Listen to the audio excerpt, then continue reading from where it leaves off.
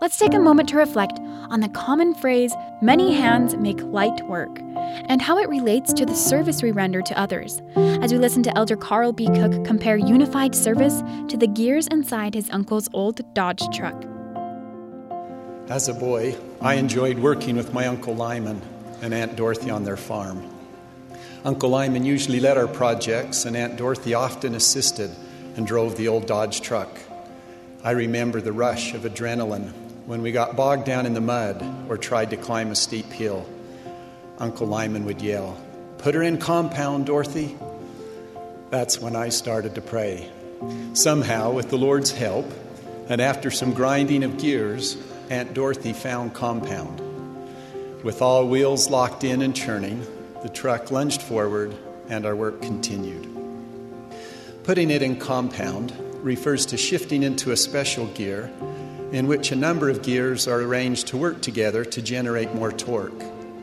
A compound gear, along with four-wheel drive, allows you to gear down, power up, and move. I like to think of each of us as part of a compound gear. Just as gears combine to provide greater power in compound, we have greater power when we join together. As we unite to serve one another, we accomplish much more together than we could on our own. It is thrilling to be engaged and unified as we serve and assist in the Lord's work. As we serve, we draw closer to God. We come to know Him in ways that we otherwise might not. Our faith in Him increases. Our problems are put into perspective. Life becomes more satisfying. Our love for others increases, as well as our desire to serve. Through this blessed process, we become more like God, and we are better prepared to return to Him.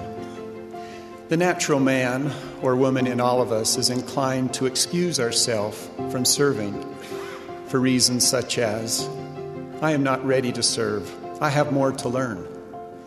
I'm tired and need a break.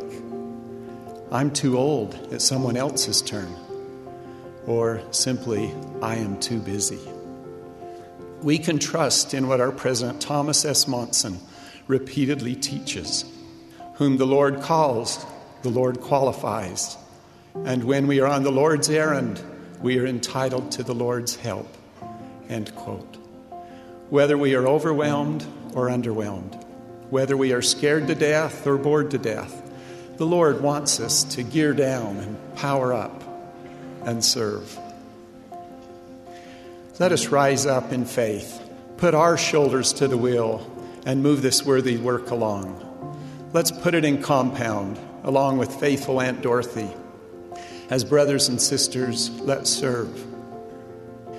Jesus Christ, our great exemplar, gave His life to His Father's work.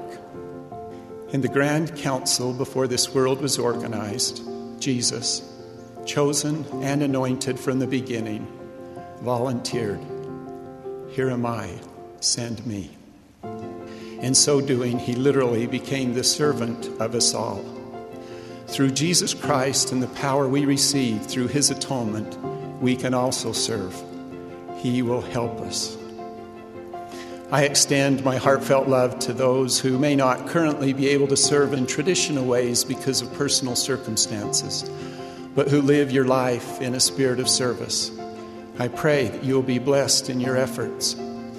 All contributions and sacrifices are valued, especially by Him whom we serve. All who serve will receive God's grace.